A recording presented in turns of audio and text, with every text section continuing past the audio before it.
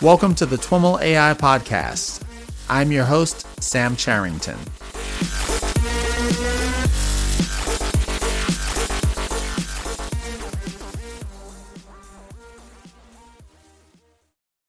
All right, everyone. I am on the line with Viviana Acquaviva. Viviana is an associate professor at City Tech, the technical college at the City University of New York.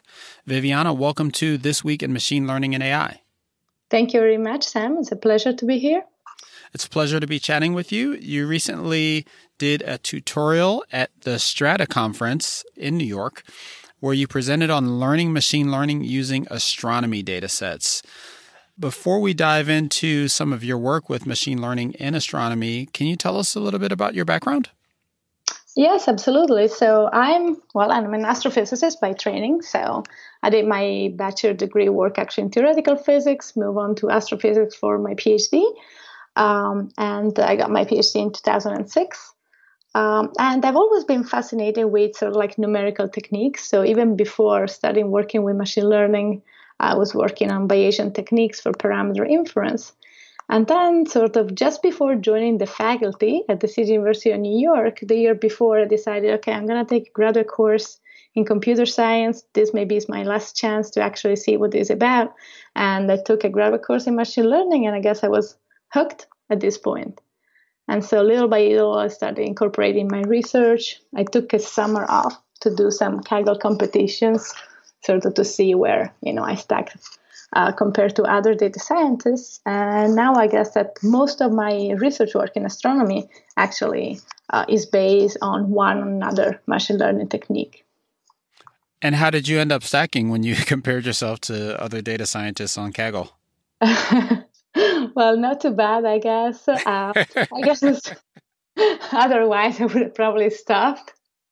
But I guess I got it typically I felt like in the first, I could get to the top 15, 20%. And then I think at that point, it's really hard to keep climbing the leaderboard. And, I wasn't too interested in becoming the best. I just wanted to make sure I wasn't like a complete fool. It's so funny. So a bunch of folks in the meetup associated with the podcast have gone through the Fast.ai course, and that course is taught by Jeremy Howard, who for a long time was the chief strategist or chief scientist, I should say, at Kaggle.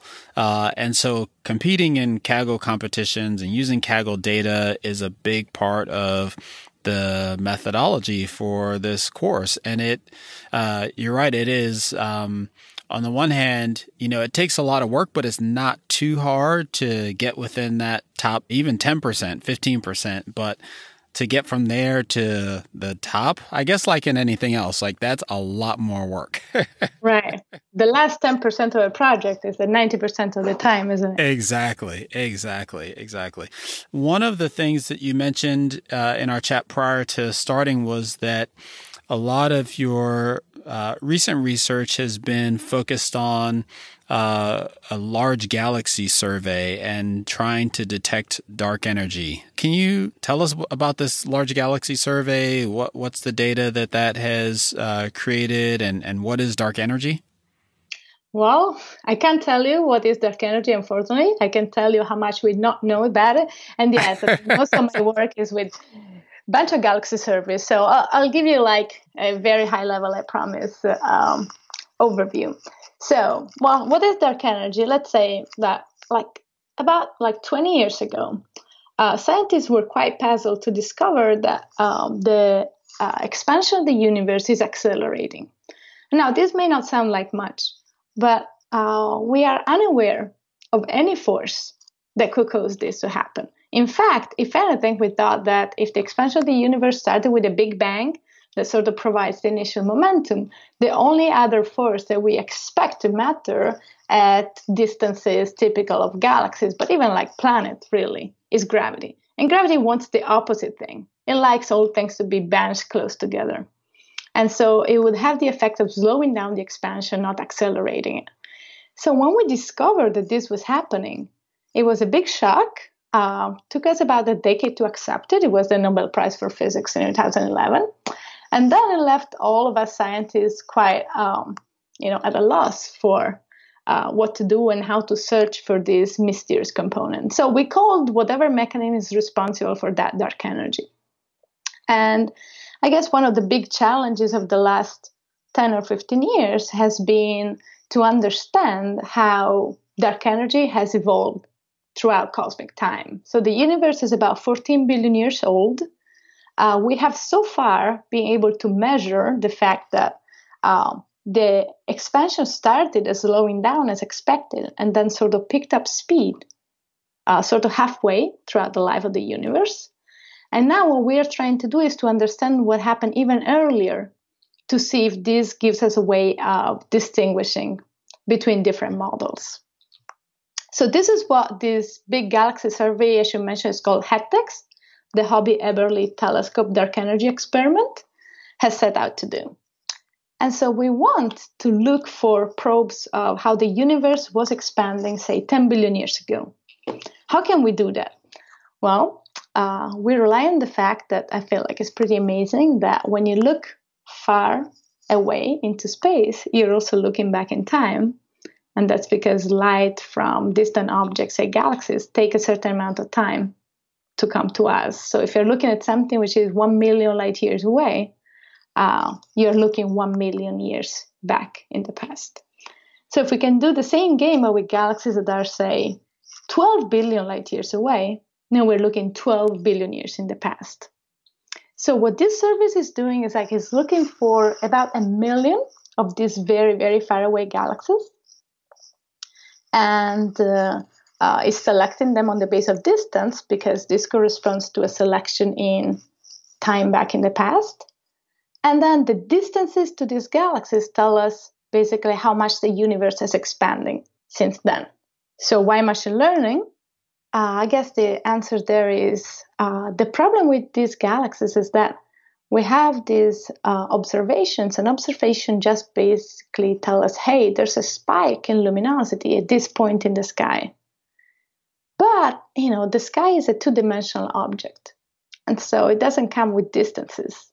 When we observe something, we don't know a priori how far away it is. So the problem is that some other galaxies that are nearby may mask as the faraway ones that we want to find. And so we're using machine learning to create a learning set using galaxies for which the distance are known, and then to develop a method to tell us whether the galaxy is the faraway one that we want to keep or some sort of nearby contaminant. There is so much there to dig into. Even the basic astronomy and physics of this creates a lot of questions for me. So when we're looking at these distant galaxies through this survey data, to what degree are we able to kind of infer expansion from the galaxies from a astronomical perspective is a relatively short period of time? If we're looking at this over the course of Earth years, can that really tell us a lot about the motion of these galaxies billions of years ago? Well, no, you're absolutely right. So we don't do, for every galaxy, we only get one and one only snapshot. Okay. So we can't hope to detect some sort of evolution because, as you mentioned, Earth years is basically nothing compared to the evolutionary scales of these galaxies. But what we can do is to say, okay, if I can pinpoint how long ago this galaxy is observed and how fast it was moving, and if I can do this for several epochs of the universe, I basically get the chart of velocity of expansion versus distance.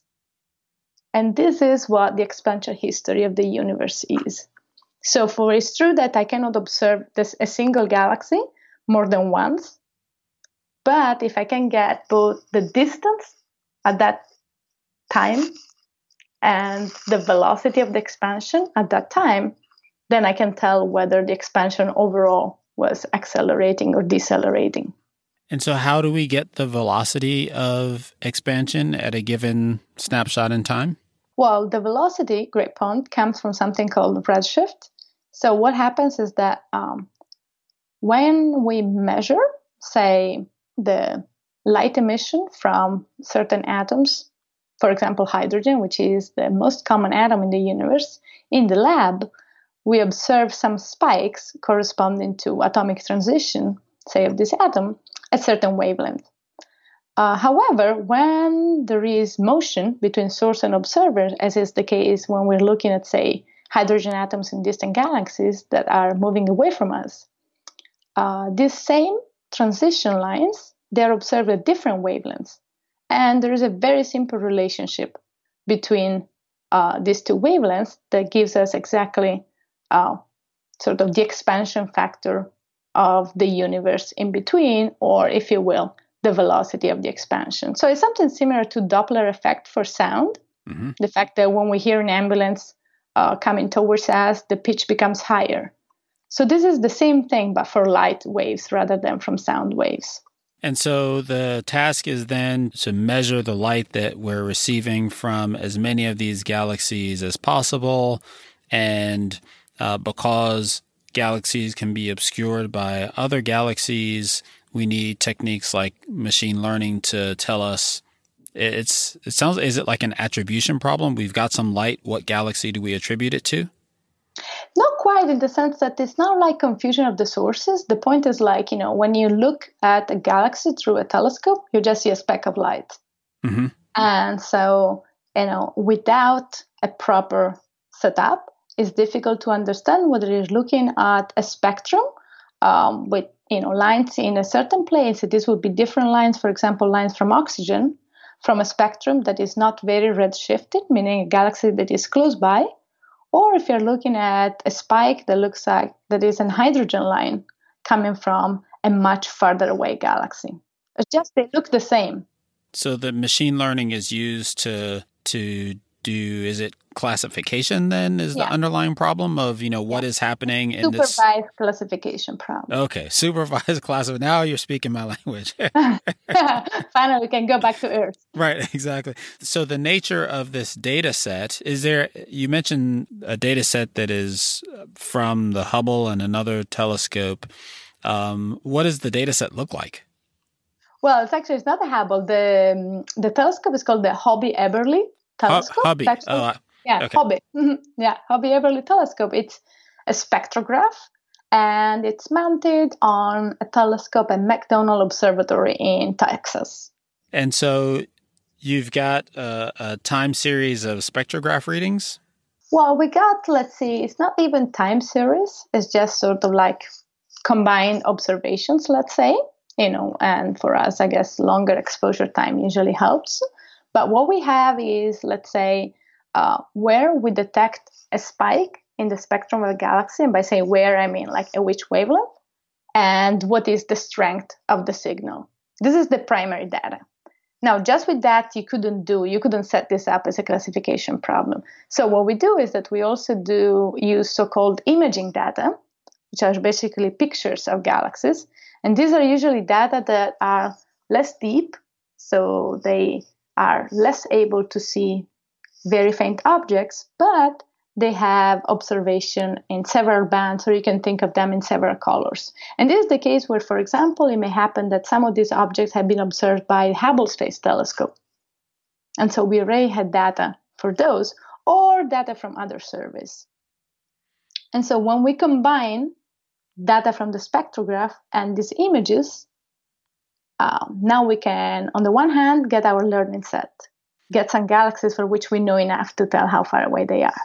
For this image data, when we're talking about galaxies that are 12 billion light years away, what kind of resolution are we able to image these at? How many pixels across do we get for a galaxy?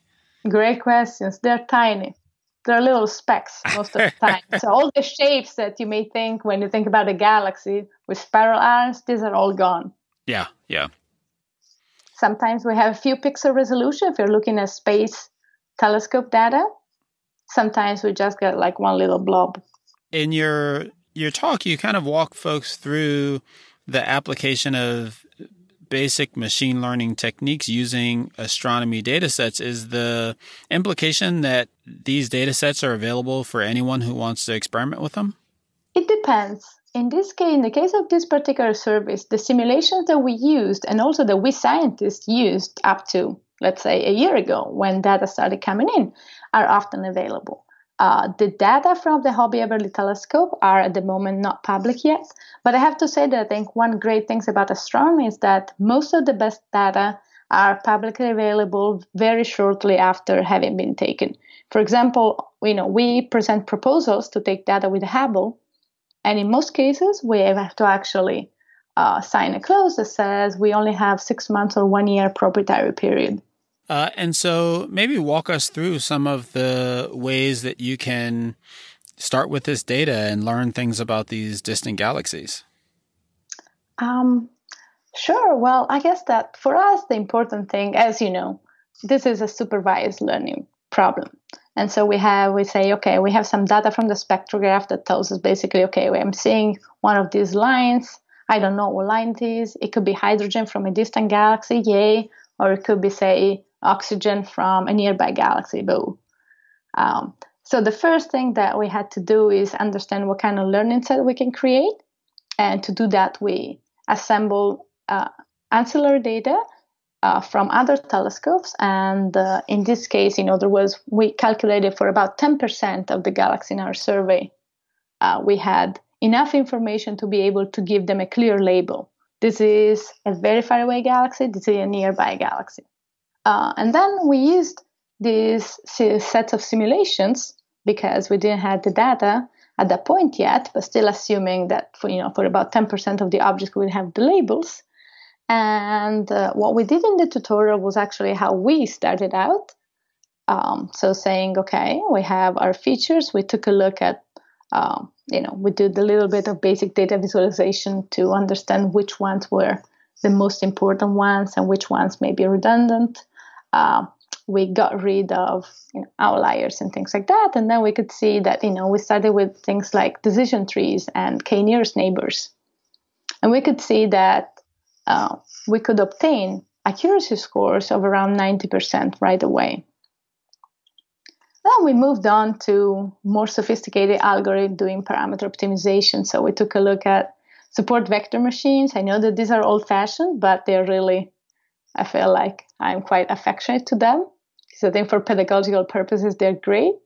And we also did random forest. And, I felt like I had to go into XGBoost since it's, all over Kaggle competitions. Mm-hmm. And I just showed them, though. I feel like for me, the most important things were to show them, look, in real life, picking an algorithm, even the best of them, and optimizing it is never enough. And actually, it doesn't have nearly as much impact as, being able to tailor your algorithm to your data. So for us, for example, one of the issues that we ran into was that the two populations of objects that we are looking at, let's call them like close and far galaxies, they're not present in equal measure. This is a fairly imbalanced data set. So as you know, accuracy becomes a very poor metric in that case. How did you address that? Well, for us, and I believe that this should be a case, what we did is we defined an ad hoc metric. So rather than, because you can do different things. You can decide, okay, I want to be as complete as possible and optimize recall. These are fairly standard things, right? But I think in general, what you want to do is to ask yourself, okay, what do I really care about? And the metric that you probably care about for us, it was the error in the determination of distance to these galaxies. And of course, this is not something that is readily available. So what we did is we used computer simulation to create a fitting formula where we mapped the relationship between the error in the distance, which is the thing that we wanted to keep as small as possible, and a complicated polynomial function with a coefficients of precision and recall. And then once we could fit our coefficients, we introduced this metric as the evaluation metric in all of our algorithms, and we optimize for that. And I feel like this has a much bigger impact than choosing one algorithm over another. So just to recap that, the fundamental problem you're faced with here is a limited amount of training data. So in order to overcome that problem, you looked at other data sources that could provide labels for you. You were able to collect labels on some 10% of your ultimate data set, but that wasn't enough. So in order to synthesize additional labels, you fit your original labels to kind of a polynomial formula. Am I interpreting that correctly? I feel like I would just maybe want to slightly edit the last step. So, well, I guess one thing that I felt quite different in academia and industry is that in industry, there is such a thing as good enough. Sure. But for us, we are never going for good enough. For us, I guess that always the ultimate goal is to come up with the best possible. Mm-hmm. And so in some sense, we never stop optimizing. So for us, what we wanted to do was to define an ad hoc evaluation metric, because we felt that the ones that say, you can pick from a standard package, say, we program in Python, so we use scikit-learn. And so you can build your models optimizing for standard metrics such as accuracy, precision, or recall. But for us, really, what we wanted to optimize was a different quantity that depends in a non-trivial way on all of these.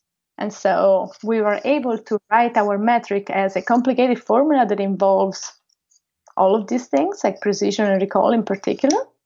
And then we introduced this ad hoc metric. Okay, got it. So this wasn't about data generation so much as coming out with your optimization metric. Absolutely. And you came up with a polynomial formula for the optimization metric that was more robust than any of the simpler metrics that you could have used. Right. And I don't know if I would say even more robust, but just better tailored to our problem. It gave us a better result in the end. Did you iterate to that solution, or was it clear early on that you had to go in that direction? Well, this is research, right? So this is definitely not the first thing that we tried. But as I mentioned, like another thing that we did was to, try a whole bunch of different algorithms. But then I feel like this was the key point that, Feltas gave us a larger improvement overall compared to, say, picking one method over the other. And so what was it in your experience up to the point that told you that this should be something that you try? Great question.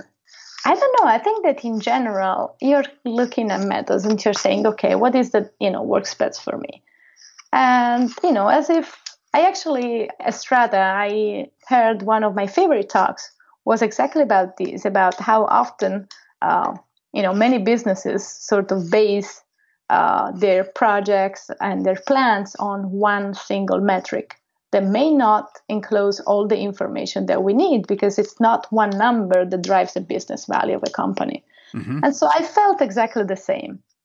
I felt that neither of these simple numbers was actually most directly related to what we really wanted to minimize, which was the uncertainty in the measurements of our distances. And so I thought, okay, I'm going to write it myself. And then I had the problem of saying, okay, my language is science, so I can tell you what I want to minimize is this quantity, but the language of algorithm talks about accuracy and precision, recalls, and false positive and false negatives. So how can I translate my metric into their metric? And so I figured out that, I could write a formula, and that I could, use simulations to find the best coefficient to complete my mapping. And then it kind of worked. And so you've got this optimization metric, you've got the data. What was the next step? The next step, it's a bit sad. It was to take more data. Well, actually, it's not sad at all. But I think what we learned from our exercise was that we were not ready yet to measure dark energy at the desired accuracy point. We just realized that even after trying to push all the frontiers we had, we were still not doing well enough to be able to constrained dark energy at early times. And so we sort of reversed the problem and said, okay, now that we understand how data and uncertainties are related, what additional data would we need?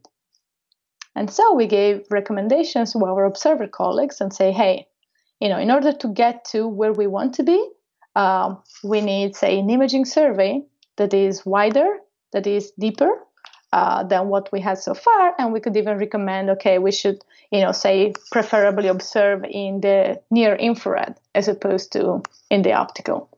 And this, I think, is an aspect of machine learning astronomy that I really love. You can use your algorithm to inform the best way of collecting new data.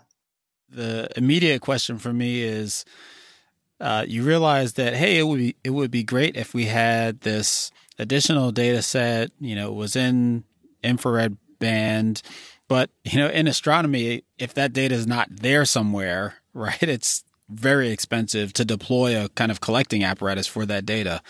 Were you so fortunate that the data that you needed was available? Oh, no. We knew already that it wasn't available. And we knew that we needed it.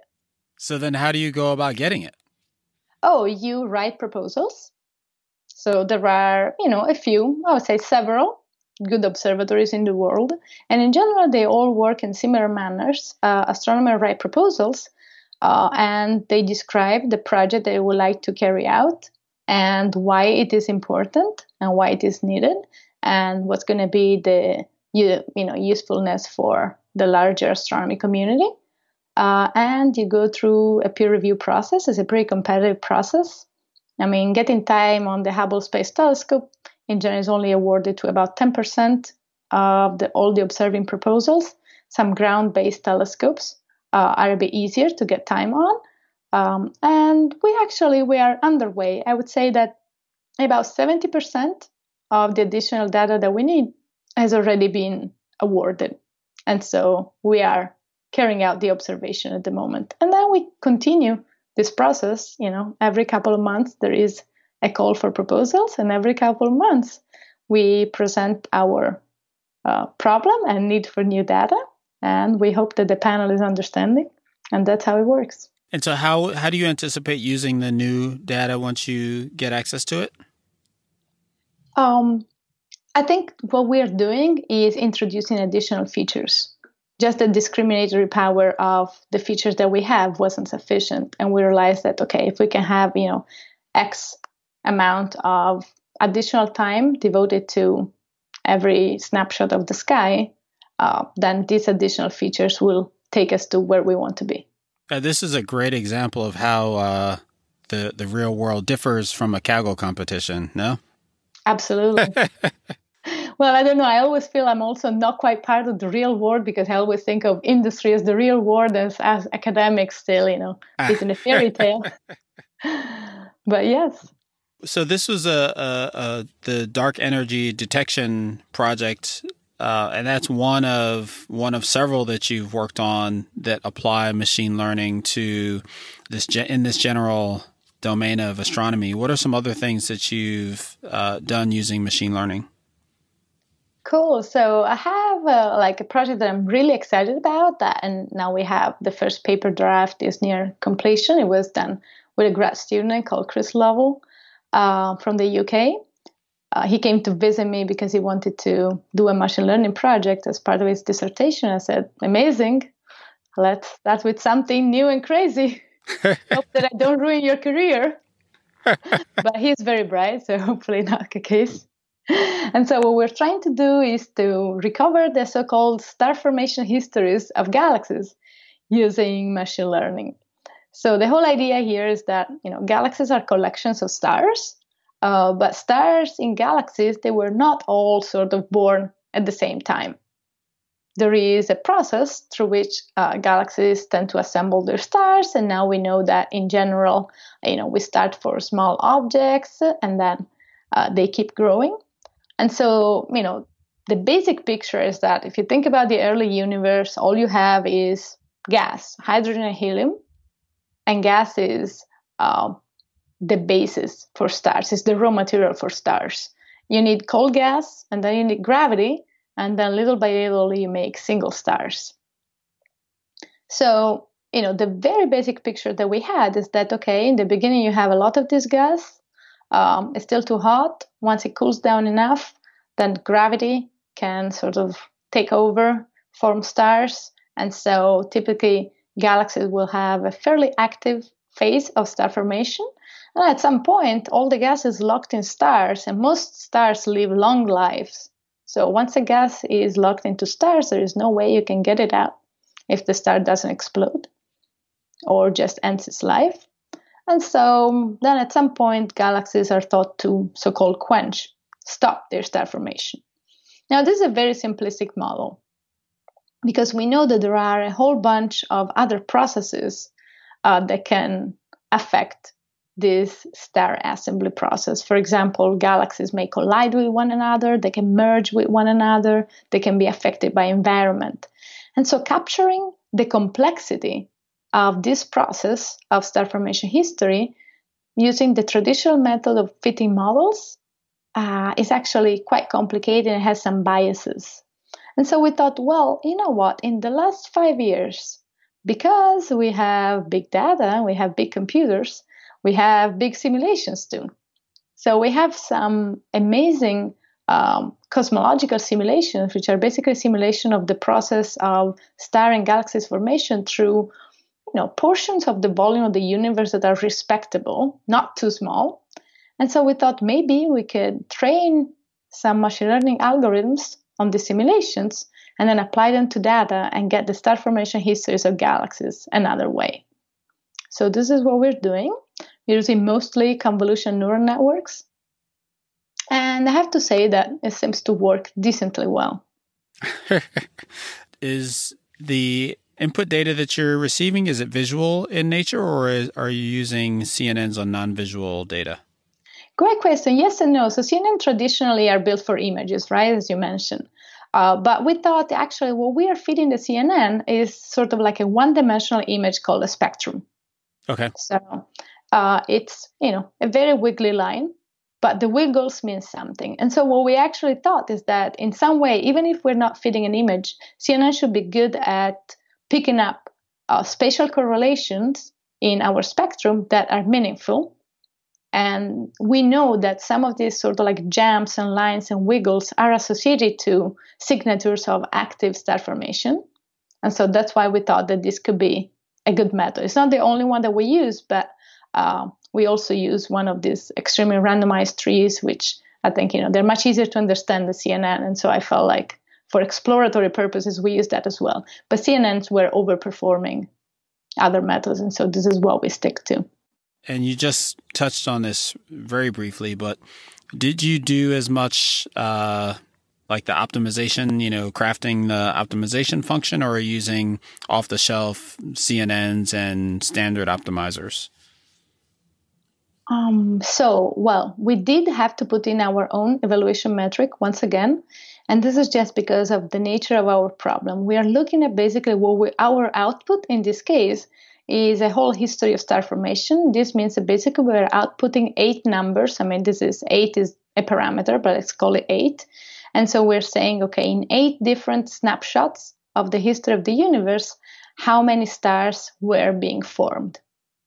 So, and this is because, we are basically outputting a function of time. So we had to split it just so, we can write in numbers. And as you can imagine, these are fairly correlated outputs. And so understanding what's a good fit, not to a number, but to a series, is complicated. And so in the end, we wanted something that looked a little bit like percent error, sort of the average percentage error at each of these time shots. But we couldn't do percentage error because there are plenty of times in which a galaxy is not forming star at a significant rate. And this makes percent error becomes fairly large for no reason. And so we're using sort of a version that is corrected for that called SMAPE, symmetric mean absolute percentage error. That sort of like attempts to correct for times at which not much star formation is going on. So putting on our own metric was, of course, one of the steps. Now, CNNs are hard to optimize just because there are so many parameters, and also, as you know, the time scaling, the time complexity is not the most user-friendly. And so other than that, we just played a little bit with the number of layers and other basic parameters. And we didn't do, I feel like, a full optimization. And you mentioned the time scaling is difficult. What aspects of that have you found challenging? Oh, just how long they take. Okay. So training time? Compare the scaling, with the size of the data set. And the fact that our data set, we are feeding the spectrum, which means that each input has several thousand points. Training times scale up fairly quickly. So a couple of really interesting examples of how you're applying machine learning to astronomy. I find whenever I do a show on astronomy, I get a lot of feedback from folks who have kind of, been long fascinated with, the universe, astronomy, and are curious about how to get started, how to play with this data, what practically is required to play with this kind of data. Is that something you spoke to at all during your tutorial? Absolutely, because I also feel like that the audience of my tutorial was, mainly people as you described. I just felt, astronomy is fascinating. And so many of the people who came were not just interested in learning basic machine learning or even, intermediate machine learning, which you can do in many ways, but specifically in, how can we play with astronomy data and sort of, get a glimpse on different problems in astronomy research. So I don't know, I guess I don't have an answer right away. I think that it's true that I have collaborated in the past with people who have approached me at conferences, non-astronomer, but perhaps computer scientists, and ask, hey, can I do something with you? And in general, I think that it's very interesting and I find it very useful, but there is often a little bit of a language barrier. And I do think that the knowledge of the subject is quite essential. But I have advised several of the people I've seen at Strata who ask me a similar question that if they do have an interest, I think they would be most welcome to email, professors in different departments in their community. Just in the New York area, we have so many of these institutions. Mm-hmm. And say, well, I'm, interested in working or volunteering some hours for an astronomy project. Do you have anything that is available? I feel like in some cases the answer may be no, just because, when you're ready, I feel like deep enough into a project, you need to be talking about the science aspects more. But I feel like a lot of sort of like exploratory problems, I feel like their help will be really welcome and perhaps fun. Awesome. Well, Viviana, thanks so much for taking the time to chat with us. It was great hearing about what you're up to, and I appreciate it. Thank you so much, Sam. It was a pleasure to chat with you, and have a great rest of the day. You too. All right, everyone, that's our show for today. For more information on Viviana or any of the topics covered in this show, visit twimlai.com/talk/184. For more information on the entire Strata Data podcast series, visit twimlai.com/StrataNY2018.